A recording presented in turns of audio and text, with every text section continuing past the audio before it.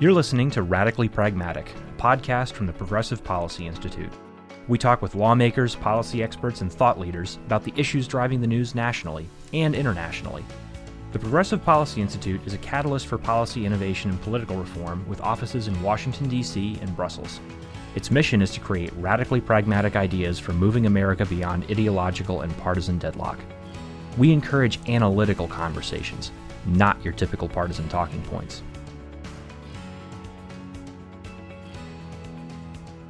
Okay, thank you guys for joining us today. My name is Jasmine Stoughton, and I am the project manager for the Mosaic Economic Project at the Progressive Policy Institute. So just a quick word about what we do here.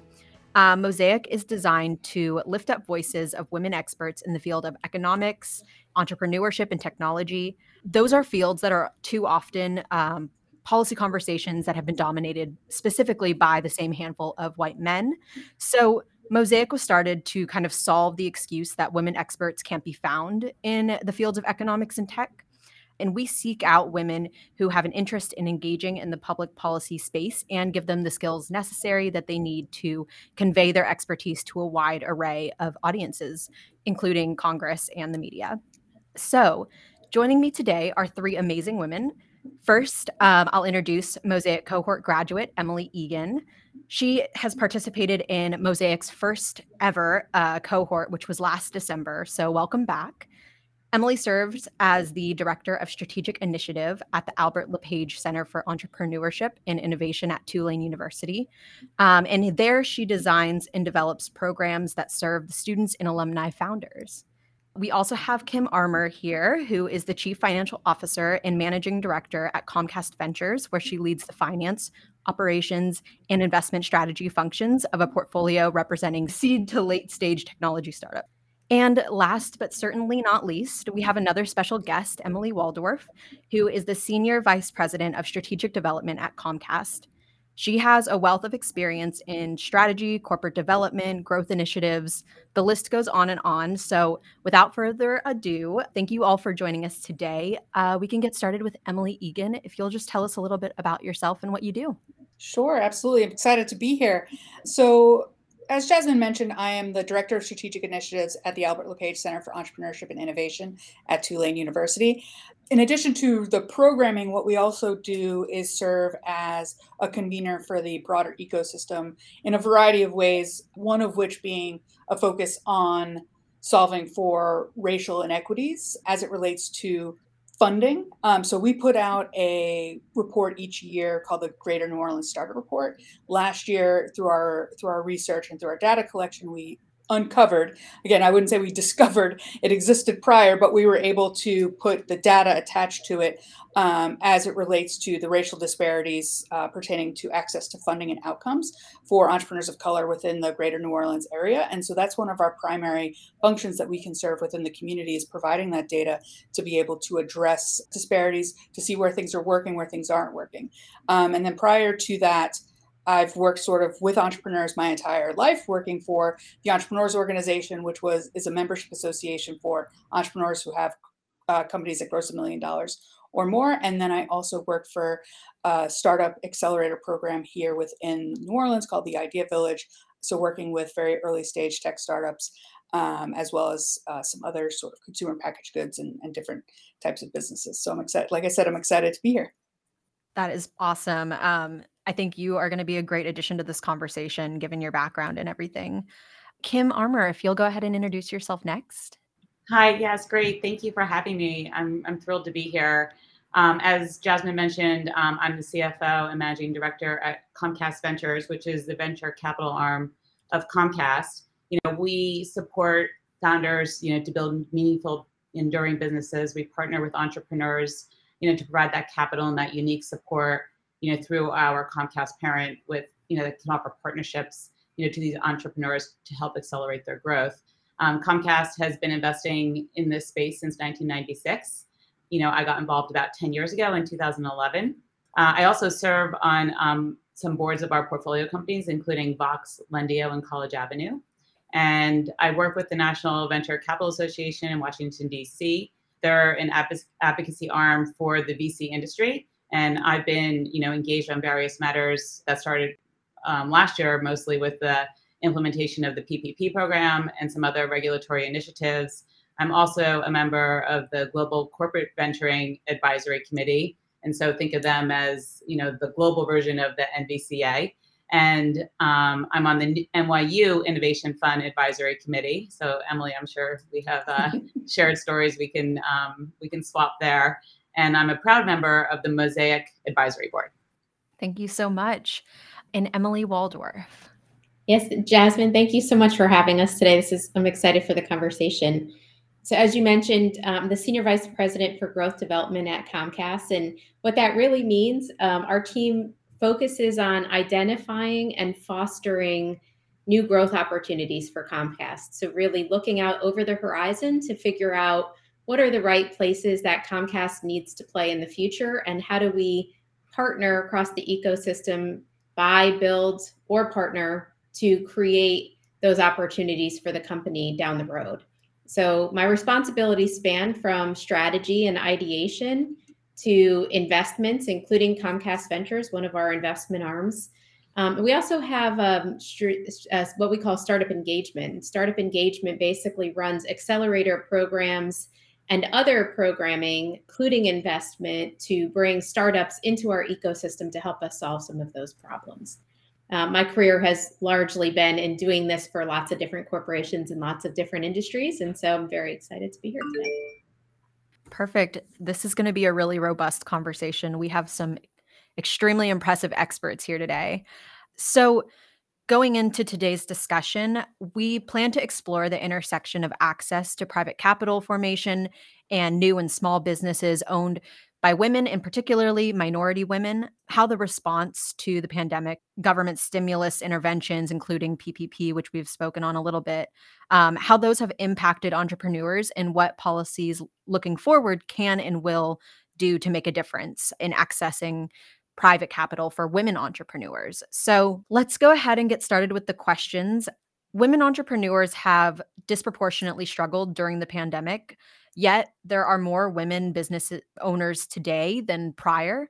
So I was reading one headline from the PBS NewsHour that read, "Women-owned businesses are driving pandemic growth, but many miss out on PPP loans." So Kim and Emily, I think we're referring to Emily Waldorf here.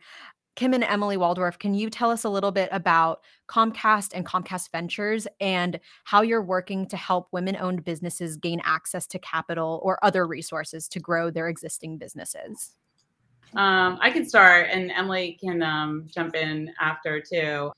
We've always focused at Comcast Ventures on the data, particularly around women in VC and women founders. And I think what's interesting, and I was pulling some information as we were leading up to this, and it's very timely because PitchBook came out with their Q3 year-to-date information today, so which is great because we can have some fresh information here. But a recent Allraise report, which was done in Q4 of last year, showed that female funders, so women who are at VC funds, are 2 times more likely to invest in startups with one female founder, and more than 3 times more likely to invest in a female CEO. So, what that means is any investment in women-led funds stands to have a significantly amplified impact on female founders downstream. And, when I joined Venture in 2011, I joined when Amy Bantz had took over to manage the fund and expand our venture capital arm. It was really early days for women having partner roles in VC. And, it's really true. And so you look at our investments over the last 10 years, 1 year we had over 50% of new investments that were with companies that were either founded or co-founded by women. And so I think having women at the investment table, sourcing opportunities, it's a very networked business. It's only natural that you're going to have a wider pipeline.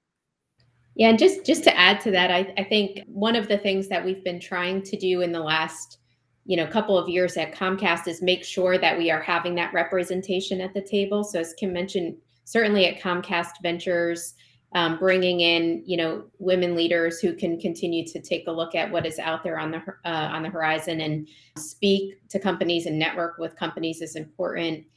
We also do that through several other programs that the company has. So Startup Engagement, as I mentioned earlier, has a couple of different accelerators. Our accelerators provide not only funding, but also programming and resources to allow founders to network with each other, to build their skill sets, to network with funders and venture funds and other potential funders, and with large corporations like ours, that can potentially be customers of their businesses. And so our two accelerators, Lift Labs and Sports Tech, are both actually run by women, to Kim's point earlier. And they have about 40% of the last two classes that we've had have included women founders. So the 40% of our classes are run by women founders. And so we're starting to see some good progress there in getting, companies off the ground. I do think the two biggest challenges that we often see for women founders, in addition to the networking and just finding the resources to begin with, are access to how do I even go about starting this? I have an idea, I'd love to get there, but I don't know where to start. And so certainly finding a means to capital to get started is a big barrier. But also the programming, I think, is equally important, and just making sure that we're setting folks up for success when they get ready to start that journey.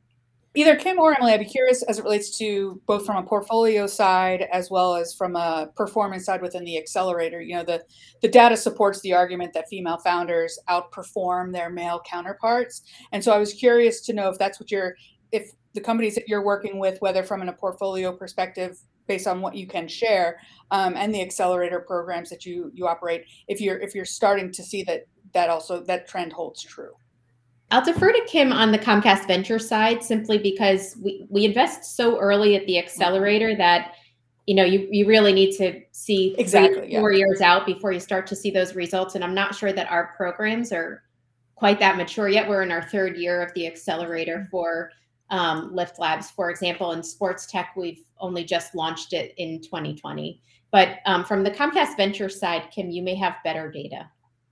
Yeah, I would also say it's still early days, right? Because when I joined into the group, it was 10 years ago, and we've been building up a portfolio to be representative of women founders, and so that's still relatively young as well. But what I can say is, like, some data that was published today from PitchBook, the one data point that I found really interesting was that there's been a huge exit market this year, with being led really by IPOs.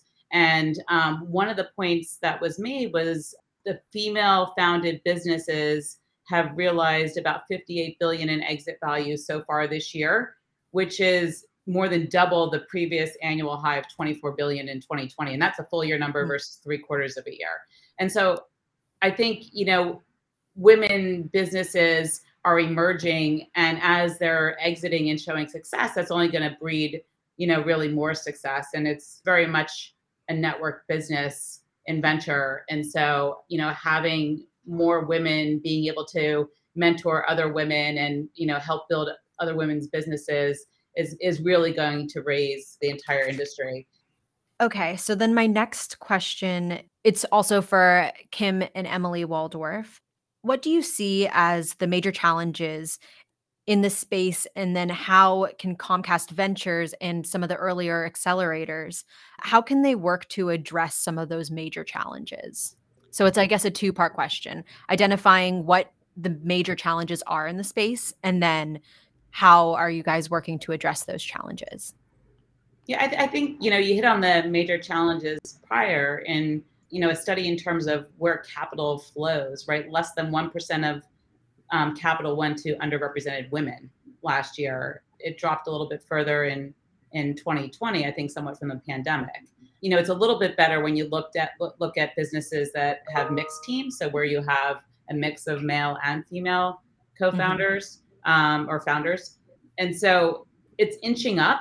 And so the gains are in the right direction, but clearly there's still progress to be made. And I think a lot of the programs, and Emily can speak to a lot of them, because they fall within strategic development, that are very focused on the different ways to support women through different learnings and curriculums and programming. I think really, is impactful for us within venture. It's about networks. And so, I mentor a lot of women. I mentor women who are CFOs at some startups. I part of the Women in VC organization, and you just naturally network in those groups. And I think I'm always happy to help anyone network into the right people in order to grow their businesses. And so I think a lot is having those conversations and knowing who to speak to figure out how to get access. It's just such a puzzle.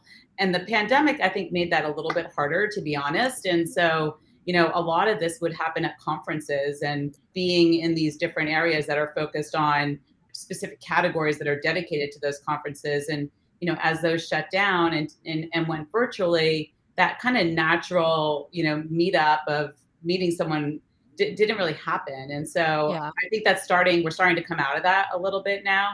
And we had to do a lot of things virtually, but I think that was probably a pretty big challenge for last year. Absolutely. Yeah, I think just to maybe add to Kim's point, for sure that networking is, one of the root causes, I think, to why it's harder for women to find access to capital. They have to find the path to where the money is, and then how do they attract the attention of those VC partners. And we talked about some of the things that we believe help, including representation from decision makers at the table. And, in addition to just your traditional VC outlets, which are obviously where a lot of money resides today, I think what Comcast is trying to do is tackle the problem from a lot of different angles. We want to have programming for every stage of company that can help people where they kind of meet them where they are and bring them to the next level. And so we have designed lots of different programs, many of which include funding, but not all, to try to find potential entrepreneurs where they are and give them access to resources that can help them accelerate. And so some examples of that are, obviously we have our accelerator programs. They start pretty early stage, often pre-revenue at the kind of prototyping or idea stage, and bring through Techstars and Boomtown and some of our other partners specific programming that are designed to help founders advance to the next level and gain access to capital. But we also have our RISE program. RISE is for small businesses that are local and are solving problems for their local communities. And we have grants that are available to women and other, company founders that are looking for small business resources. We also have Lift Zones, which is a program that is designed to find space and give you access to, things like internet. So if you are starting your own business, you have a place that you can go to work and have access to internet and other resources available in those locations across the U.S. And we have many, many other resources as well. And so, really by trying to find direct programs or programs through partners, we want to almost solve for every problem that we can encounter and help with. And so we have a long way to go, but we are seeing tremendous progress on those programs. My next question is for Kim and Emily Waldworth. So you both oversee venture investing across the country. So since the pandemic, what are some emerging trends that have caught your attention? So yes, I'd say looking back to March of 2020, when all this happened, the focus of our team at that point was to, really look across our entire portfolio. We have over 100 investments, and it was, okay, let's preserve cash flow. Everyone was like in this preserve cash flow mindset. No one knew what the next month, 2 months look like. And so let's make sure everyone has enough cash for the next 12 to 18 months. That's where a lot of the PPP conversation started to emerge. We helped portfolio companies understand how to navigate that process. The MVCA was really, really helpful in explaining that process and doing town halls with us. And so, we were doing everything moved virtually. And so we were moving to help these companies manage, help them access resources that were being created, and kind of any type of investing, just any type of new investing pretty much stalled. And the industry, I think, really was the same. But it was, it's kind of fascinating because Q2 was pretty quiet. And I think that was broadly true. But then everyone got comfortable in this new environment. Like you started to figure out how to work virtually on deals. And, I think the hardest thing for us, and is probably true for others, it was how to invest in new companies and that you hadn't met in person, because it is such a in-person networked or industry. And so people started to get comfortable. You figured out how to build, trust and conviction virtually. And once you did that, the industry just really, came back strong, right? And so, capital hit its new record just 3 quarters into this year. So the numbers out today was that there's $239 billion year to date for U.S. invested venture capital versus $166 billion for all of 2020. And so it's just skyrocketed. And, IPOs are having a blockbuster year this year.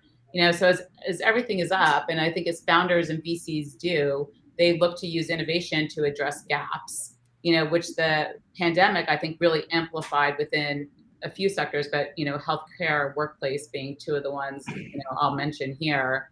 And so, the new business models that, we've seen in healthcare field investment, I saw a stat the other day that 1 out of every $5 has gone to healthcare for investing. And it has received more than any other industry, with 22% of, total capital this year. So, I think that's a trend, we're all paying attention to, and we're all experiencing too, right? None of us, I never really did telehealth before the pandemic. Everyone's finding other ways to do things. And I think, VCs and founders, of course, capitalize on that, which is the beauty of the industry. And the other big trend I will talk about too is really the shift to the distributed workforce, which is very true, which is why we're all here on a podcast, together today versus being, in person, having taken a train to DC and gotten in a room to do this, very differently.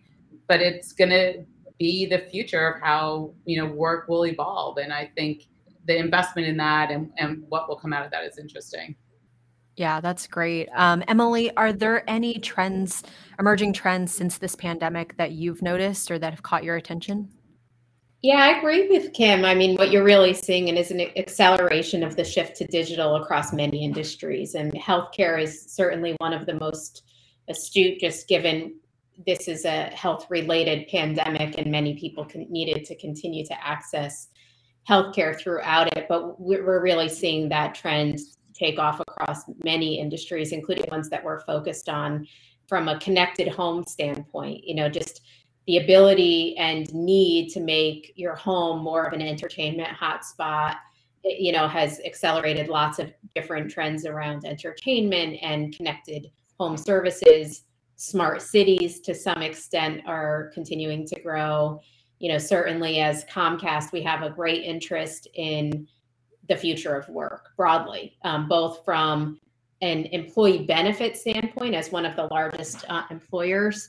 How do we make sure that our employees are healthy and connected and safe and happy? And there's a lot of different companies we're seeing that are coming out that are finding incredible solutions to both health benefits, but also cultural tools. How do you manage culture from a hybrid work environment, and really how do you leverage connectivity as the base of all of that? And so those are some of the places that we've been really focused in the last 12 to 18 months.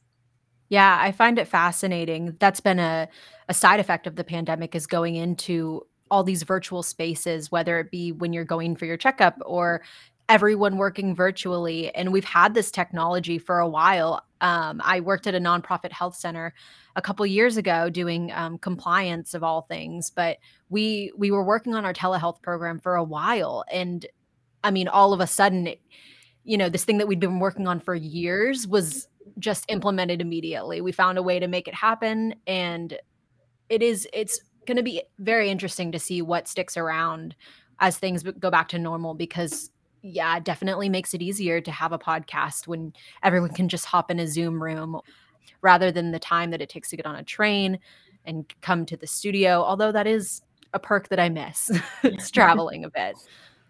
So, Emily Egan, you are based in New Orleans. So, I know that a lot of your work revolves around startups and innovation in New Orleans, and you said the 10 parishes. So, could you explain a little bit about the trends that you've seen on a micro level? Because I think that, we've talked about how this looks from a national level, trends that we're seeing, but I'd be interested to hear what you're seeing on a smaller scale. Yeah, absolutely. So, I kind of wish this conversation was happening in a few weeks because we will be releasing our 2021 Greater New Orleans Starter Report. So we've got some interesting data there to sort of showcase how we sort of weathered through the pandemic. But I would say overall, we see the similar trends as it relates to an influx in capital, which is great.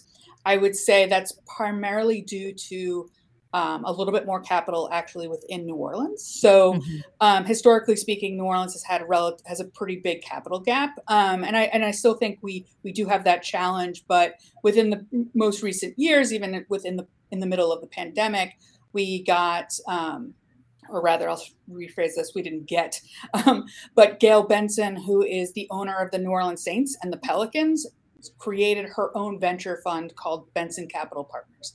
Wow. And so that was an introduction into the ecosystem that we did not have prior, in terms of the types of checks and the investments that they're going to be making and have made over the course of their past year and a half, I believe, of existence. And so that was a sort of a real sort of game-changing moment for New Orleans.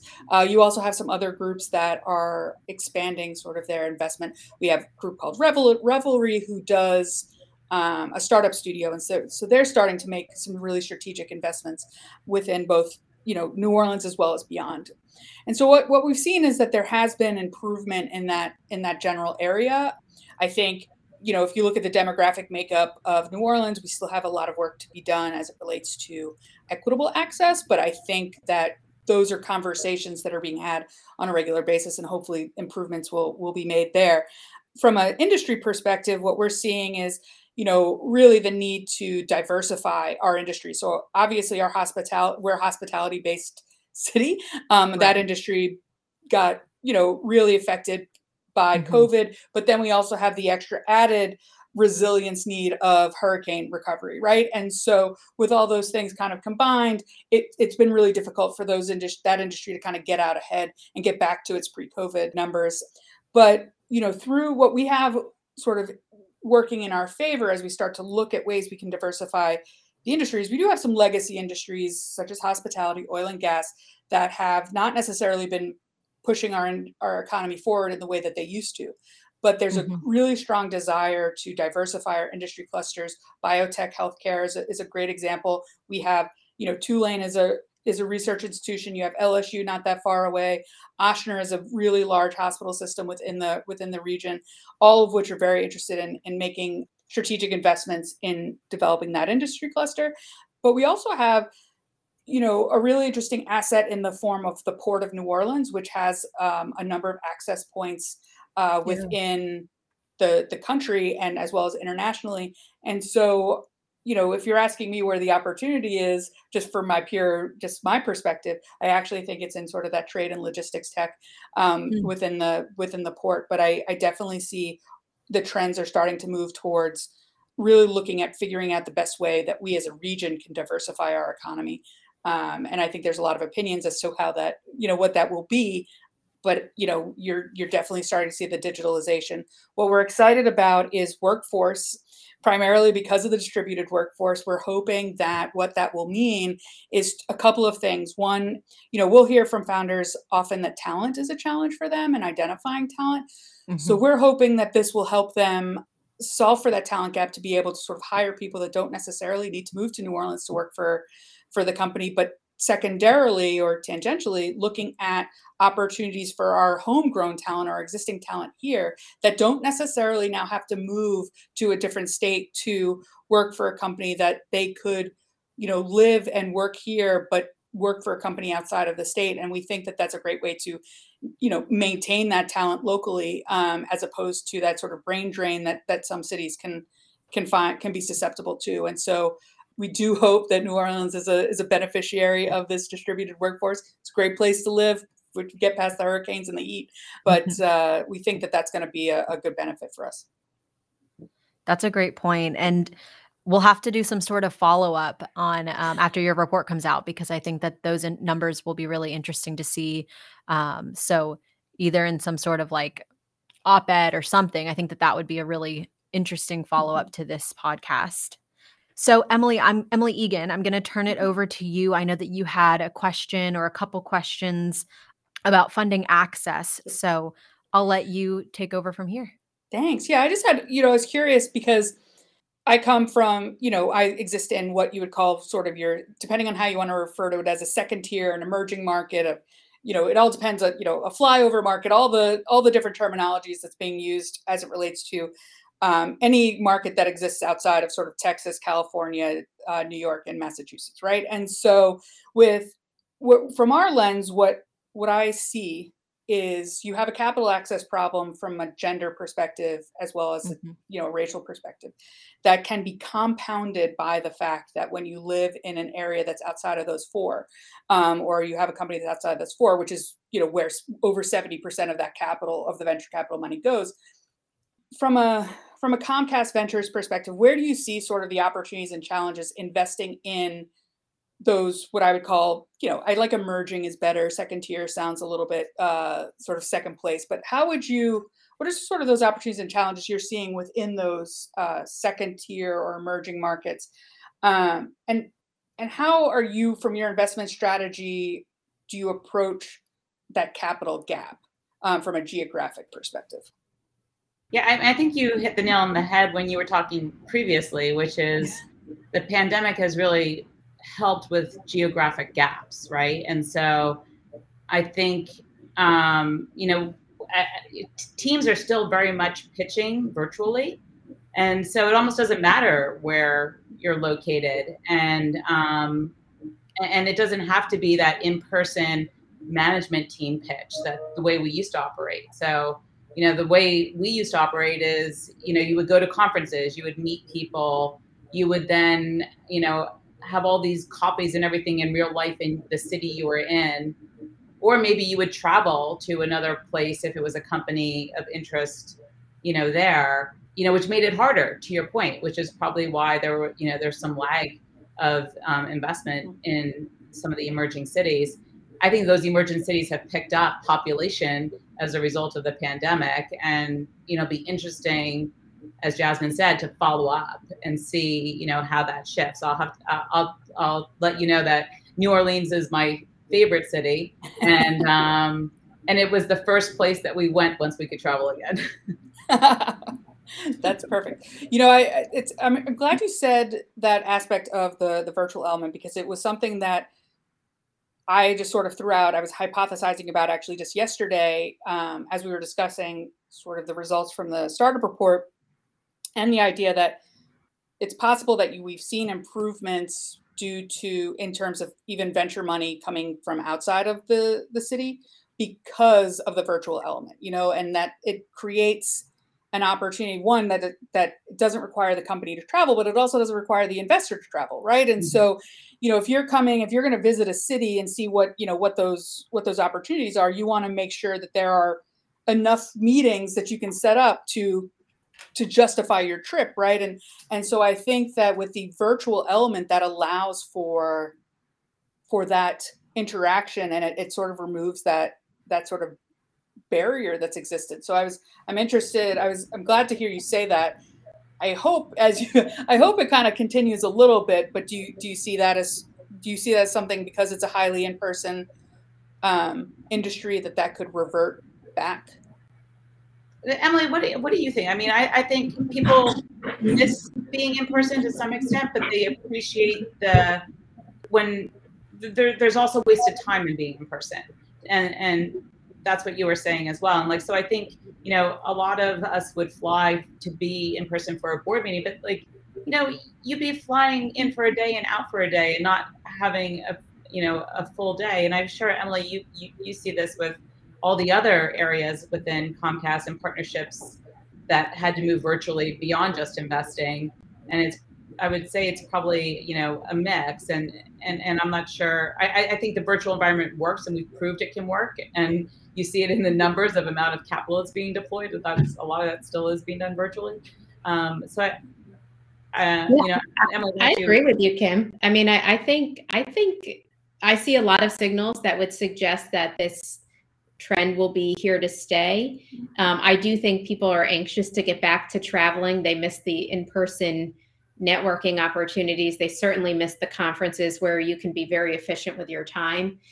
But at the end of the day, our venture investors are looking for the very best companies out there, and historically have been somewhat stymied by the fact that they can only visit the number of companies that they can get to via airplane travel, and however many they can fit in when they're in those towns, somewhat forcing them to focus on the large cities, right? Because that's where it's the most efficient use of time. In fact, they like that they can find other companies they wouldn't have otherwise been able to necessarily target, particularly if they're the best company that's going to have the highest return for their portfolio. And so I see a mix, being the kind of the future state. I do think it's going to be important to get back to those conferences, but I think equally as important will be the time that people are spending virtually to get, to the people they otherwise would have missed. And just as a data point to kind of maybe put some meat behind that, when the pandemic hit, our accelerator had to go fully virtual last year. And this year, we decided to do a hybrid approach where we would have a couple of weeks in person, but the rest of the accelerator program would be virtual. This year, we have 11 companies in our accelerator, and 6 of them are actually from outside of the US. So we've been able to really go even more global than I think historically have been able to, largely because of this hybrid environment. It's a lot less onerous for both the program management and for the companies. And so, when you start to see those strong results, it is more and more fuel to continuing to keep the elements of this that enable it to be more efficient. So that would be my guess. I mean, I guess we'll all see together, but I suspect that there's going to be some of these positive elements here to stay. Yeah, I definitely think, for our purposes, even just within sort of working with student ventures, we have a program called the Innovators in Residence. And those are typically people that are local. We've had a handful that have been, outside of New Orleans or outside of the state, but mostly local. But with the pandemic, what it did was, since we went virtual for all of our programming, even though Tulane itself as an institution was in person, we were able to really expand beyond sort of our geographic boundaries, and we were able to engage with people that we hadn't previously, and it just made things much more efficient, made things much more impactful because it's just a network access, right? And so I think hopefully one of the other things that carries on, especially as it relates to sort of that network effect for female founders, is that virtual mentorship possibilities, the virtual connections. Yes, you cannot replace sort of those in-person moments, but geography is no longer a barrier, right? And I think that there's a lot more, as I can't remember who said, but this technology has existed for forever, right? Or not forever, but for a while now. But now, because of out of necessity, we're starting to use it, and you start to see where those benefits are. And I think that those benefits hopefully will continue on as we start to move back to that in-person interaction. It's great to see all these programs coming out of the pandemic, all these groups and organizations and that have been able to start during such a tumultuous time. It was so great to have you all here, and I really appreciate all of your time. And thank you all so much for having us. Thank you very much. Thanks for listening. Want to learn more about the Progressive Policy Institute? Follow us on Twitter at PPI and on Facebook at Progressive Policy Institute, or go to our website at progressivepolicy.org. Be sure to subscribe wherever you listen and check back for new episodes. We'll talk with you soon.